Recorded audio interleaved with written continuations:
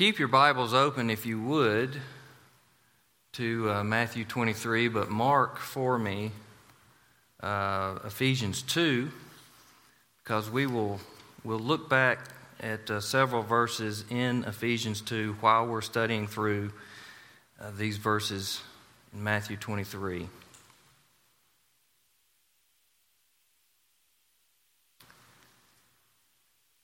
So we're picking up where we left off about 3 weeks ago, and kind of finishing up this chapter together today. Let's pray, pause one more time, and just ask for the Lord to help us this morning. Father, we do love you and praise you, and we've already mentioned that this is the month of Thanksgiving, and we're making plans toward our Thanksgiving service and looking at our treasure verse and already reminded, Father, of so many things to be thankful for. We've watched this video of people who just now in this year have just received and have seen for the first time your word to them in their language. What a beautiful, wonderful thing. And so we're so thankful today for our Bible, and we're so thankful today for a facility like this, a building that we can gather and we can worship together, we can assemble as the people of God here at Grassy Pond, and we can look to you, we can declare things about you through song, and we can hear your word proclaimed and explained and applied. We can seek you in our prayers, we can praise you with our offerings. It is a wonderful, wonderful thing just to be here.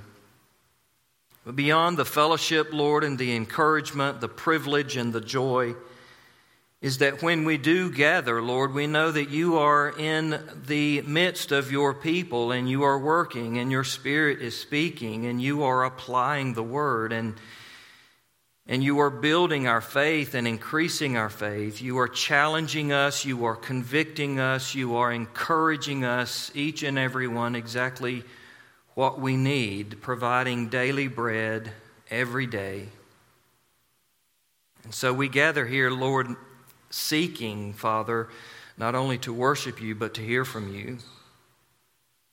We look to a passage of Scripture that's speaking a lot of woes to the scribes and the Pharisees, Lord. Help us to not then conclude that there's really nothing much here for us today, because your word is alive and it's always relevant, and there's an application for each of us. We may be surprised, we may be challenged, we may be edified in a surprising way, an unexpected way today. We just ask, God, that you would speak, that we would hear, that your Spirit, Lord, would be in charge and your word would go forward and not return void, and that you would build your church. And we will be careful to praise you for all that you accomplish as we simply submit to you today. In Christ's name, amen. Well, Matthew 23, we're studying through the Gospel of Matthew on Sunday mornings, and we've made it to 23. 23 is basically a sermon of woes. There's 7 woes, and we've already looked at the first 4 in verses 13 through 24. We're looking at the last 3 woes this morning. And Jesus here, a woe, we said last time, a woe is a pronouncement of judgment. It's the opposite of the blessed, as we find in the Beatitudes. The blessed are those who mourn, for they shall be comforted. Blessed are the pure in heart, for they shall see God. Blessed are the merciful, for they shall obtain mercy. Those blesseds are referring to, they're describing the lives of believers, and so that blessed is indicating spiritual, eternal, overflowing, everlasting blessing. Well, the opposite is true of the woe. The woes are being pronounced upon those who are not true believers, who do not hold the faith, who are not inheriting heaven because they have rejected the Lord Jesus Christ. And so those woes carry with them eternal ruin, eternal condemnation, eternal judgment because of a rejection of the grace of God and the revelation of God in Christ Jesus, the salvation of God in Christ Jesus, and turning to self instead. So that's what these woes are about. They are pronouncements of judgment because that's precisely where false religion leads. False religion ends with judgment. And that's why last time we were in this chapter, and now this is kind of part 2 of that sermon. The title is Why Absolute Truth is So Absolutely Important. Because eternity is at stake. This is an eternal discussion. Jesus brings that to the forefront throughout this chapter as well. Remember, we talked about last time, false religion does not have to be a major world religion like Hinduism or Buddhism to be a false religion.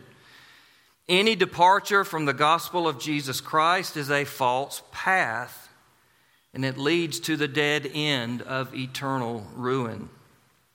Any deviation from the eternal absolute truth of God's Word is a false path, and it leads to emptiness and death rather than fullness and life. The world is filled with all kinds of solutions for life and all kinds of philosophies and ideas for how to live this life and how to view life and how to view the world and what to believe about yourself and what to believe about God and what to think about the afterlife. Everything from best-selling books to coffee mugs printed with cliches on them.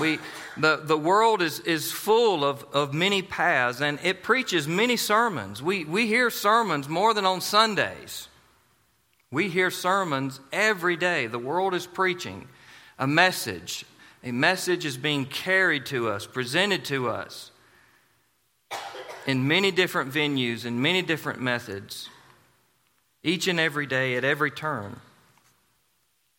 The Bible presents to us one path. The Bible preaches one way and proclaims that this one way is the only way.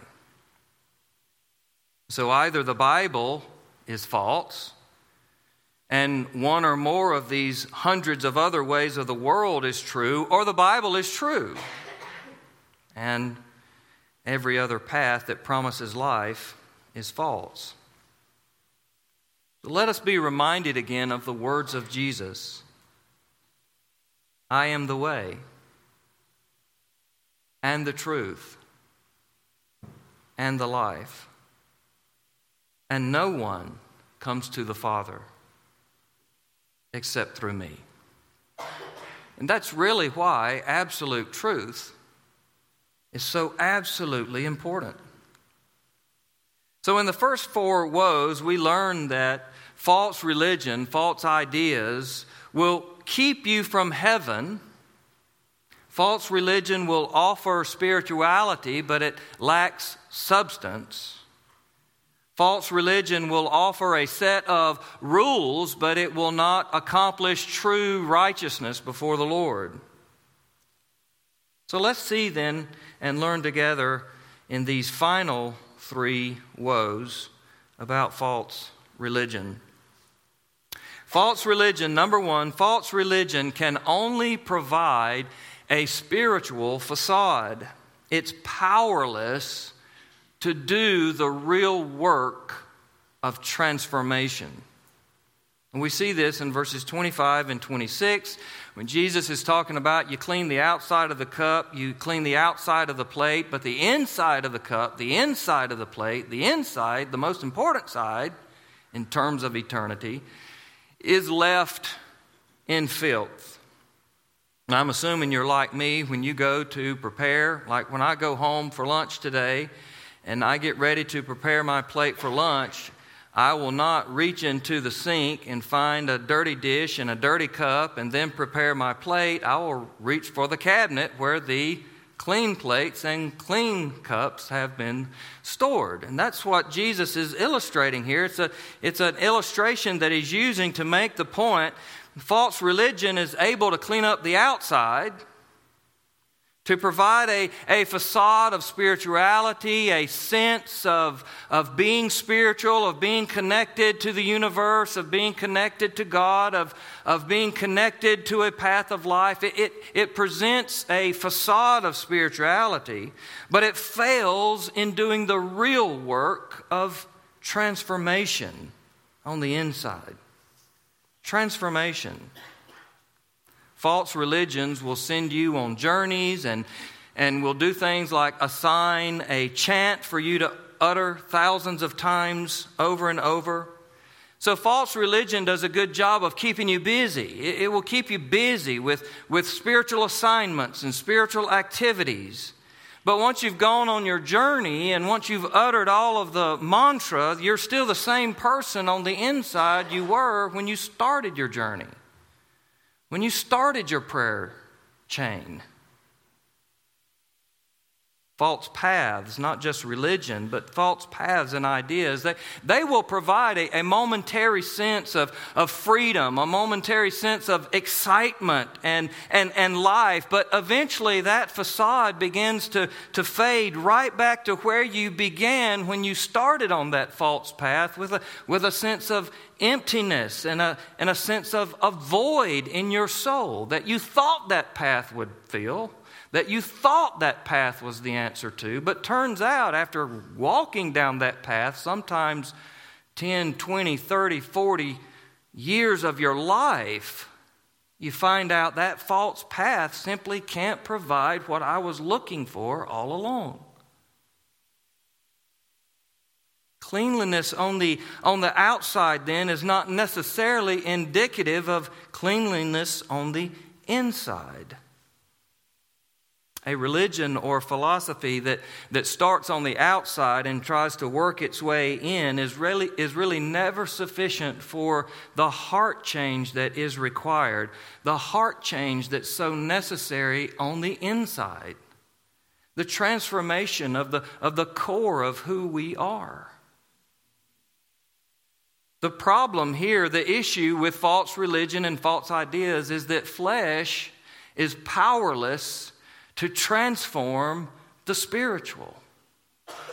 Fleshly realms and fleshly tools and fleshly steps and methods and ideas are powerless to do the work that's required on the spiritual side of who God created us, how God created us.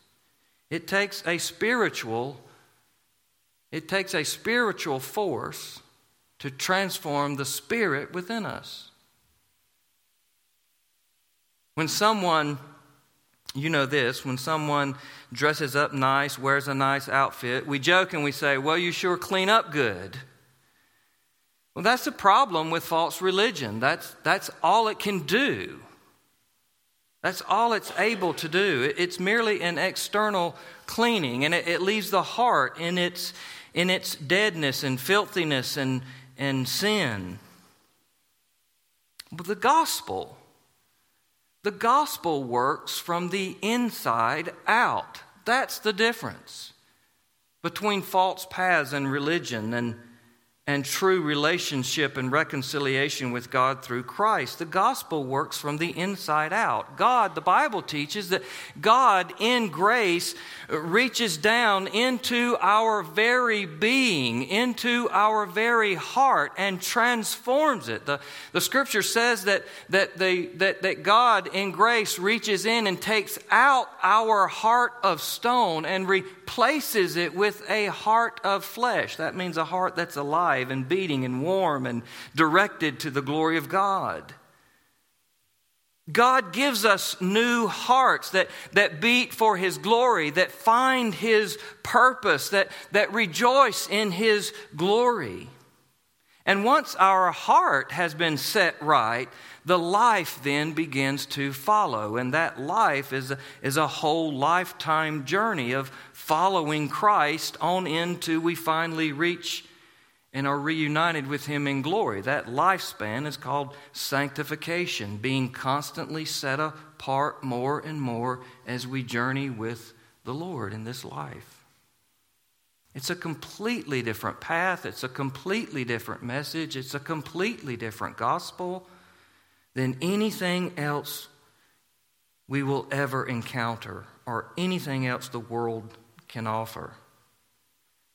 It's the power of the gospel alone that can cleanse us, that can cleanse the inside of a person. We can try to reform the outside of a person and change the behavior mode of the outside of the person, but the inner desire, the inner person, we have no capability of changing. But that's exactly where God does His work, on the inside. That's exactly where the gospel centers in on a person, on the inside. And once the inside is cleansed, then changes begin to take place on the outside. The gospel begins to work its way, to flesh its way out on the outside of a person. And that's why when we're talking about coming to know the Lord, being saved, finding the forgiveness of Christ, we say we don't wait until we get our life right and then come to Jesus. We come to Jesus as the sinners that we are, the sinners that He died for, and when we come to Him, He transforms us. He does the work that we could never do. If we wait till we're right to come to Jesus, we'll never come. Because there's no resource that we have or nothing that the world has that can do that work. But here's the work of the gospel, 2 Corinthians 5:17. If you are in Christ, you are a new creation. The old passed away, and behold, the new has come. False religion is powerless to transform, but the gospel is the power of a new creation, an absolute new you in Christ. That's the first woe, or that would be the fifth woe. The sixth woe, point 2 of the sermon, false religion can only provide an appearance of life. It's powerless to raise the dead. We see that in verses 27 and 28. Now, this is almost the same point as the previous woe, but it goes not just a little further, it goes a lot further in the point that Jesus is making here. So He's not just saying the same thing twice. He's saying kind of the same thing, but with a sharper, keener focus. You see, our fundamental problem is actually not that we sin. Now, that's a huge problem for us because sin separates us from God. Sin blinds us to the truth of the Lord, the grace of God. Sin wearies us and sin leads us down a path of broken promises to destroy us. The thief comes to steal, kill, and destroy, but I've come that you might have life. Sin is ugly and dirty, and it hurts us, and it causes us to hurt others. Sin never produces anything good in the long term. Ever. It's never done that. That's not its nature. So sin is a horrible condition, and we're all sinners. We're all born in sin.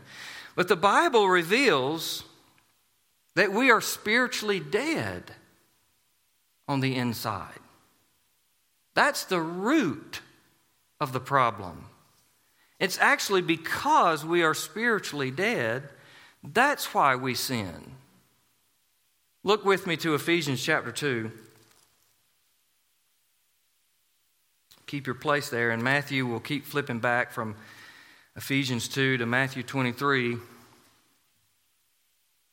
I want you to see what Paul says here in Ephesians 2, verses 1 and 2. He's speaking to believers. So right here in chapter 2, he's talking about their previous life as an unbeliever. And he says this, "And you were dead in the trespasses and sins." Verse 2, "In which you once walked, following the course of this world, following the prince of the power of the air, the spirit that is now at work in the sons of disobedience." The reason why we live as sinners is because we are spiritually dead. We are dead to the things of God. We are dead to the things of life. We are dead to the things of truth. And therefore, the only thing we can do is pursue the things of death. And that's what we do. We choose sin over the Lord. We reject Christ over embracing Christ. We choose ourselves over the truth. We are constantly choosing anything, going any path other than the path of life in Christ. Now, false religion and false ideas, they can wash the outside. Jesus says you're like whitewashed tombs. But the outside is not the root. False religion can give you a smile, but it cannot give you eternal joy. False religion can give you a way to live, but it cannot give you life. Jesus says, "I am the resurrection and the life." The gospel is the only cure for the fundamental problem of the human condition. The gospel is the power of God to raise the dead, to reach inside the whitewashed tomb of the heart and actually raise the dead to life, rather than just cover it up from the outside. Look with me again, Ephesians 2. I want you to see this in verses 4 and 5. So Paul has talked about their life previously before Christ. And now he talks about, verse 4, what God has done in their lives. "But God, being rich in mercy, because of the great love with which He loved us, even when we were dead in our trespasses, made us alive together with Christ. By grace you have been saved." That's the power of the gospel. When we embrace Christ, we come alive. Our spirits are revived and resurrected and restored. We're no longer dead in our trespasses and sin, blinded in the way of sin and darkness. When we find Christ, we find life, abundant life here, eternal life forevermore. That is simply something a false path can never do for you. Now, a false path will make a lot of promises and it will accomplish a lot of things temporary in your life, but it will never provide on the inside a resurrection and deliverance from the power and clutches of sin and darkness. It can never do it. A false path can make you happy for now, but it will never make you holy forever. It may give you some pleasure, but it will keep you from paradise. I was thinking about this. Christ talking about you're like a whitewashed tomb. You look all pretty on the outside, you're dead on the inside. That's the way we are as sinners before Christ. The world is like those who buried Lazarus. When they buried Lazarus, the best that they could do was just wrap new cloths around his body. That's the best the world can do, is wrap some new cloths around your body, around us. Wrap some new cloths around that dead heart. But that's it. The heart stays dead. The person stays dead. They've got new cloths on, But Jesus, through the gospel, stands outside of the tomb of Lazarus' heart and says, Lazarus, come forth. That's what Christ can do. He can bring us to life in Him, raised to new life. We need to really let that settle in our hearts, believers, today, and understand exactly what we're seeing over and over when we view baptism. That we're saying you have been raised to new life in Christ. We're saying that you used to be dead. You used to be dead. That's what Paul is saying in Ephesians. Now remember, church, you used to be dead. But God, because of His great love for us, even when we were dead and living in absolute rebellion against Him, He just made us alive. He just raised us from the dead by grace. The power of the gospel. False religion is powerless to raise the dead. Third point of the sermon, seventh woe of chapter 23. False religion fails to see its own failure and therefore only continues its dead-end path. A blind man in sin cannot see his way, so he'll just keep going the way he's going. In verses 29 through 36, here the Pharisees claim that they are not of the same vein. They claim to be of the same vein as the righteous men and the prophets of the Old Testament. That's what Jesus is saying. You claim that you're of the same of the righteous people and the prophets that we read about in the Old Testament. And many of them were persecuted and martyred. But Jesus is saying, in actuality, you're not of the same vein as the righteous people of the Old Testament and the prophets of the Old Testament. You're actually of the same vein of those who persecuted them and even martyred them. You're in that tradition. That's the baton you've picked up and that you are carrying in your life and in your view, on your path. This Zechariah we see here in verse 35, he was killed for his testimony in the book of 2 Chronicles. So if you'll recall, we've mentioned a few times the Hebrew version of the Old Testament. In the Hebrew version of the Old Testament, 2 Chronicles is the last book. The books are arranged, same number of books, same books, but they're arranged different in the Hebrew, the original version of the Old Testament scripture, and 2 Chronicles is the last book. And so Abel, we find him in the first opening chapters of Genesis, right? He's the first murder in the scripture, in the history of the world. That's in Genesis. Zechariah is in 2 Chronicles. First righteous man killed, last righteous man killed throughout all of the Old Testament. In other words, Jesus is saying from the first to the last, that whole tradition of those who hated righteous people just because they were righteous, who envied and hated and rejected those who were of the true faith simply because they were of the true faith, and even persecuted some and imprisoned some and tortured some and even martyred some. Those are the ones, the very ones sent from God, the ones who oppose them, that's who you're like.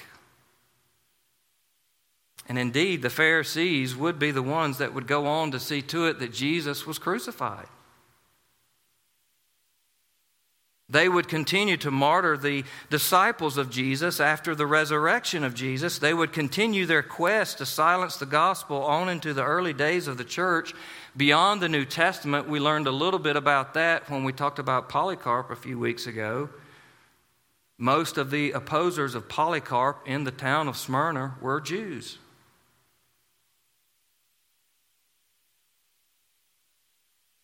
So, what Jesus is saying is true. The reason why we can't escape the clutches and the chains of false religions and ideologies is because they blind us to our own sin. They blind us to the truth. And that's why salvation is by grace and grace alone and not of our doing. Look back with me again one more time to Ephesians 2.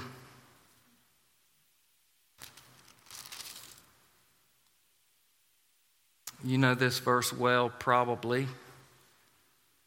We'll read verse 8 and 9. So Paul says, you're dead. God in love made you alive. Now he kind of gives a doctrinal statement for it. For by grace you have been saved through faith. This is not your own doing. It is the gift of God, not as a result of works, so that no one may boast. That's the power of the true gospel. The power of Christ is the power of grace and the power of God. The problem with us as sinners is that we will always believe we are right. We always believe we are right. We even as saved sinners, our default assumption is that we are right. I'm right, you're wrong. I got it right, you got it wrong. I see it right, you see it wrong. I didn't mean to do that, you did. I mean, by default, we're in the right. Someone else is in the wrong. Until God in grace sheds the light of truth in our hearts, and we begin to understand that we are indeed sinners and that we desperately need a Savior. And when we get to that point, the Spirit and the Word of God has brought us to that point that we see we are desperately in need of a Savior. We're broken. We're sinners. We're not right with God. We need salvation. At that point, we're ready for the gospel, for Christ to step into our lives and do exactly for us what no one and nothing else can. Salvation. So after these woes, then, Jesus makes a statement, the last point of the sermon. Confronting false religion with truth is not indicative of a lack of compassion, but rather a sign of it. Verses 37 through 39. And we need to hear this over and over and over again, especially in the day in which we live. When any disagreement at all is viewed as bigotry or hatred, and when there's so much division, the lack of ability to dialogue and discuss differences is hurting us. It's not helping us. When you read chapter 23, well, when you come through all of these woes, you see Jesus uses some pretty harsh and blunt language to rebuke the Pharisees. He calls them hypocrites, serpents. And when Jesus calls them serpents, he means you're the little guys, you're the babies of the big guy, the big serpent. Serpents, vipers, blind guides. You may wonder, wow, I never thought about Jesus speaking this harshly, speaking this bluntly, forthrightly. Remember who he's addressing. Remember who his audience is for these woes. He's talking to those who are willingly defiant over and over. He spent his entire ministry preaching to them, teaching to them, showing them, and they have over and over again opposed and rejected and plotted and planned. and tried to distract and tried to question and tried to tear down and tried to discredit. He's talking to those who are willingly defiant, who not only oppose him, but they desire to do away with him, and not only him, but all of his followers. And not only that, but they, in their rejection of Christ and in their parade of their false religion, they are leading multitudes away. They are blind guides of the blind.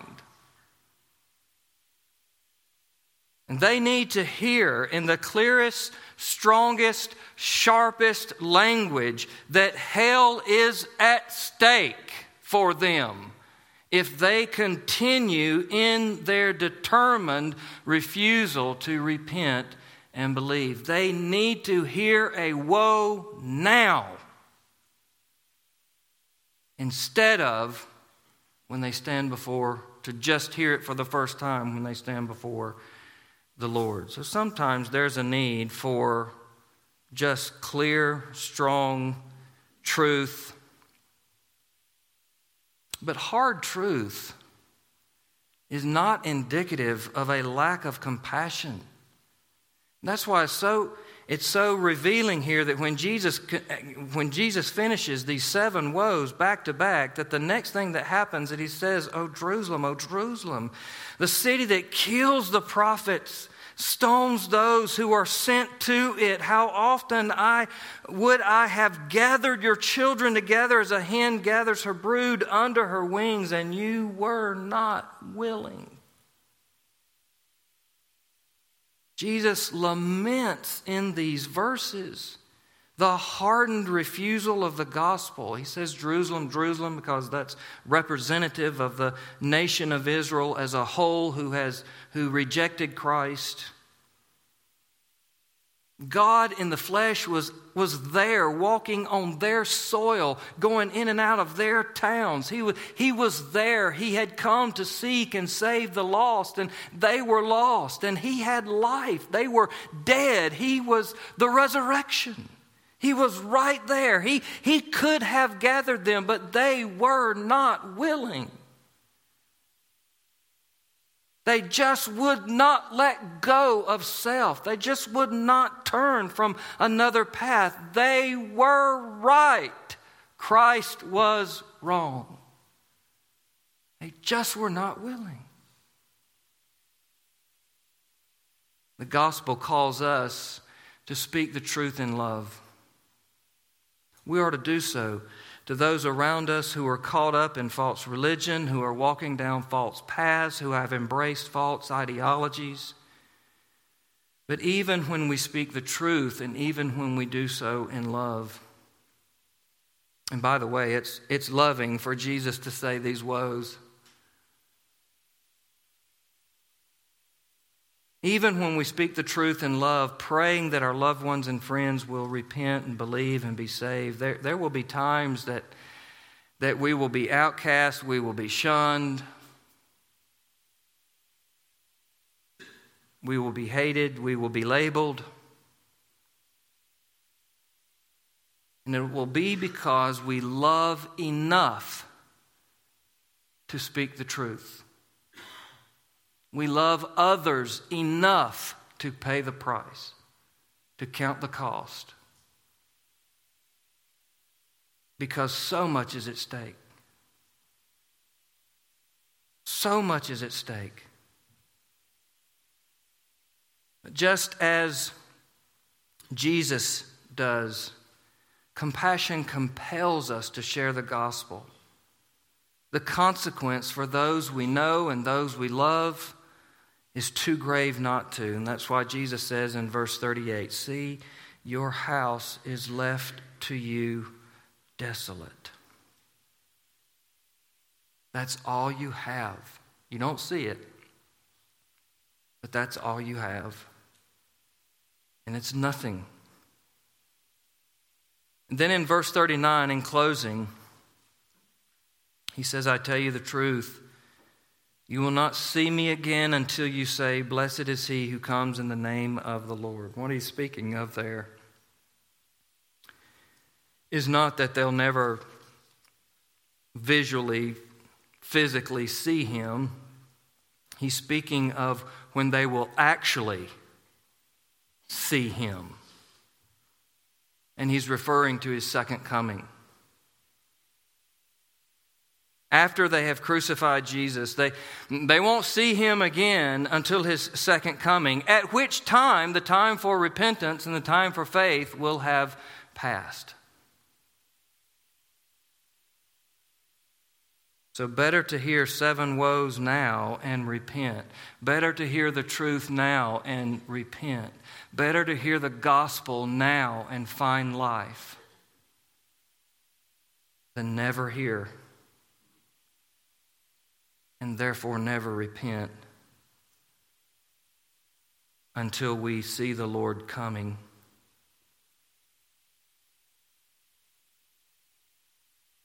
All of us will stand before the Lord and we'll hear one of two things. Blessed are you, or woe to you. A pronouncement of eternal blessing or a pronouncement of eternal woe. That's why we are compelled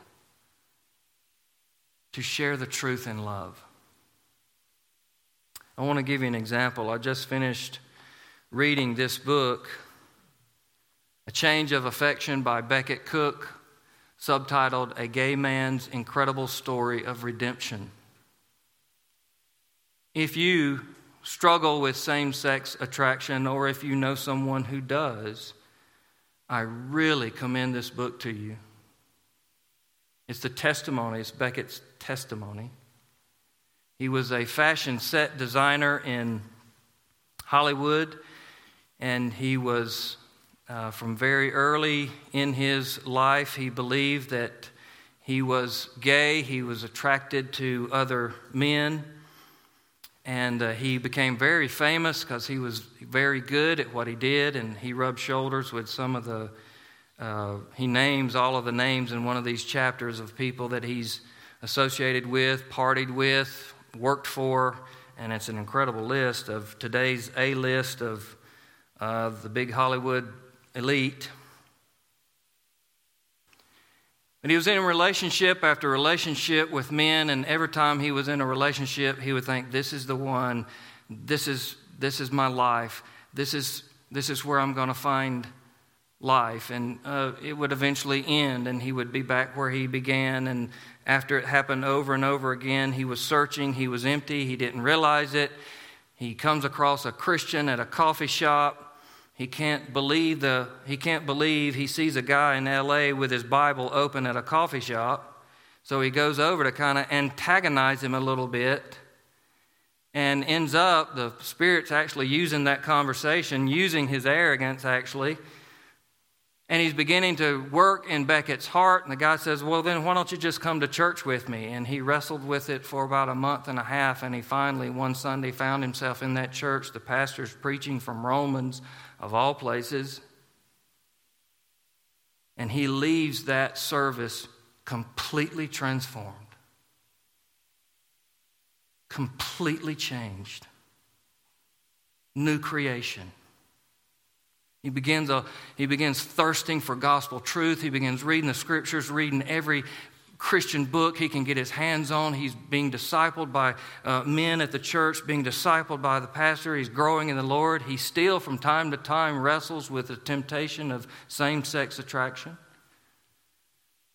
But he understands what pleases God and what gives greater joy. And he says in here time and time again that he denies himself when that temptation comes his way. He denies himself because he's found a greater joy. He's found life.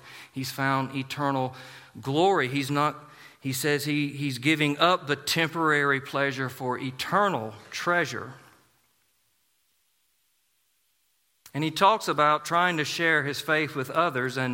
And to his surprise, he thought when he first, because he and his friends who were all gay, and they all thought Christians were the enemies. They all thought Christians hated them. They knew that Christians believed that homosexuality was a sin, so they thought Christians were against them from the beginning. And so he thought when he became a Christian, how in the world is he going to go back to his friends and tell them about what God has done in his life and what God can do in their lives? And actually he found that some of them were actually searching too. And some of them came to Christ, some of them didn't.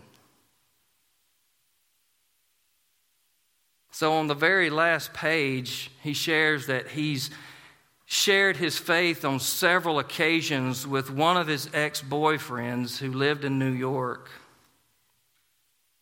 And he finally just texted him the following: "On the last day, you will understand how much I love you." On the last day, you will understand how much I love you. What he meant by that is that's why I'm sharing the gospel with you. That's why I want you to find the joy in the life that I have found. That's why I resist following a life of homosexual indulgence. Because it's not the path of life. And I'd rather you have life than have a boyfriend. False religion simply cannot do. False ideas simply cannot do what only the gospel can. Let's pray.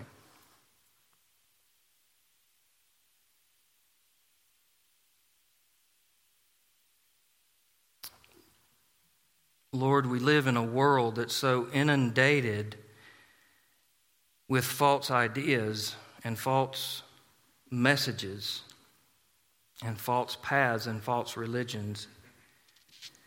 And we hear these messages and we're confronted with them and we see them and we hear them and we experience them and we have friends who are involved in them and on and on and on, and family who are involved in them, and it just becomes an easy thing to say, well, maybe that's not so wrong. Your word is so clear to us today. There is one way. There is one life. There is one salvation. There is one path, and it is Christ. So for those of us who are in Christ today, as we go into this time of response, Lord, if we are in Christ, we should be absolutely rejoicing the ceiling off of this place, because that means we used to be dead and now we are alive, and it's only by grace. It's nothing we've done. We should be on our faces with humility, leaping with joy in our hearts because of your grace shed upon us. And then there's another experience we should have, and that's the experience of an overwhelming sense of burden and urgency and love and compassion for those around us who are walking down a path that's not going to provide life. In actuality, will eventually provide death.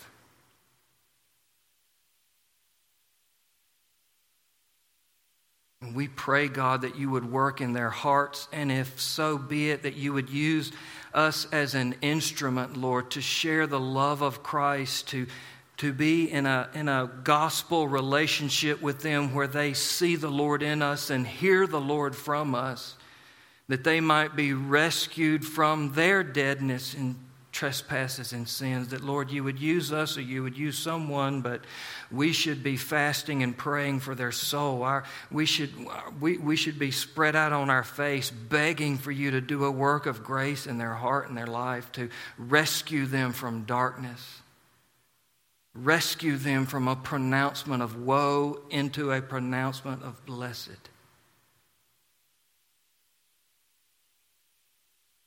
And we may be here, Lord.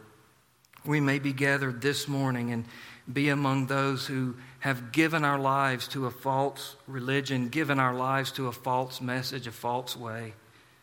And we've realized this morning that Jesus is the answer.